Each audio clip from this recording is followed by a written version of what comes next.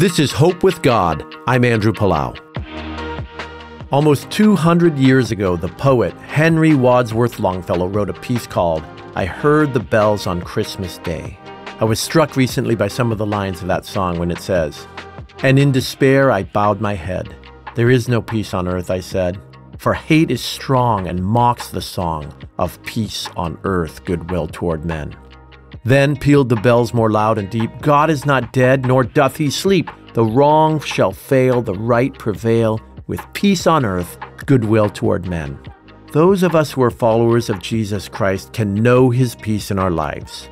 As we read in Acts 10:36, you know the message of God sent to the people of Israel, announcing the good news of peace through Jesus Christ, who is Lord of all.